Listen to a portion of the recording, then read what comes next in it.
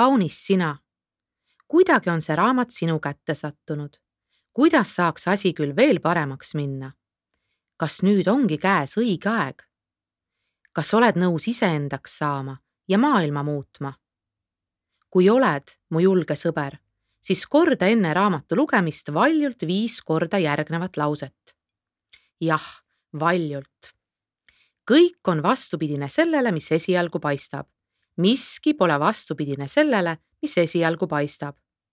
Kõik on vastupidine sellele, mis esialgu paistab. Miski pole vastupidine sellele, mis esialgu paistab. Kõik on vastupidine sellele, mis esialgu paistab. Miski pole vastupidine sellele, mis esialgu paistab. Kõik on vastupidine sellele, mis esialgu paistab. Miski pole vastupidine sellele, mis esialgu paistab. Kõik on vastupidine sellele, mis esialgu paistab. Miski pole vastupidine sellele, mis esialgu paistab. Nüüd oled sa küllaldaselt valmis.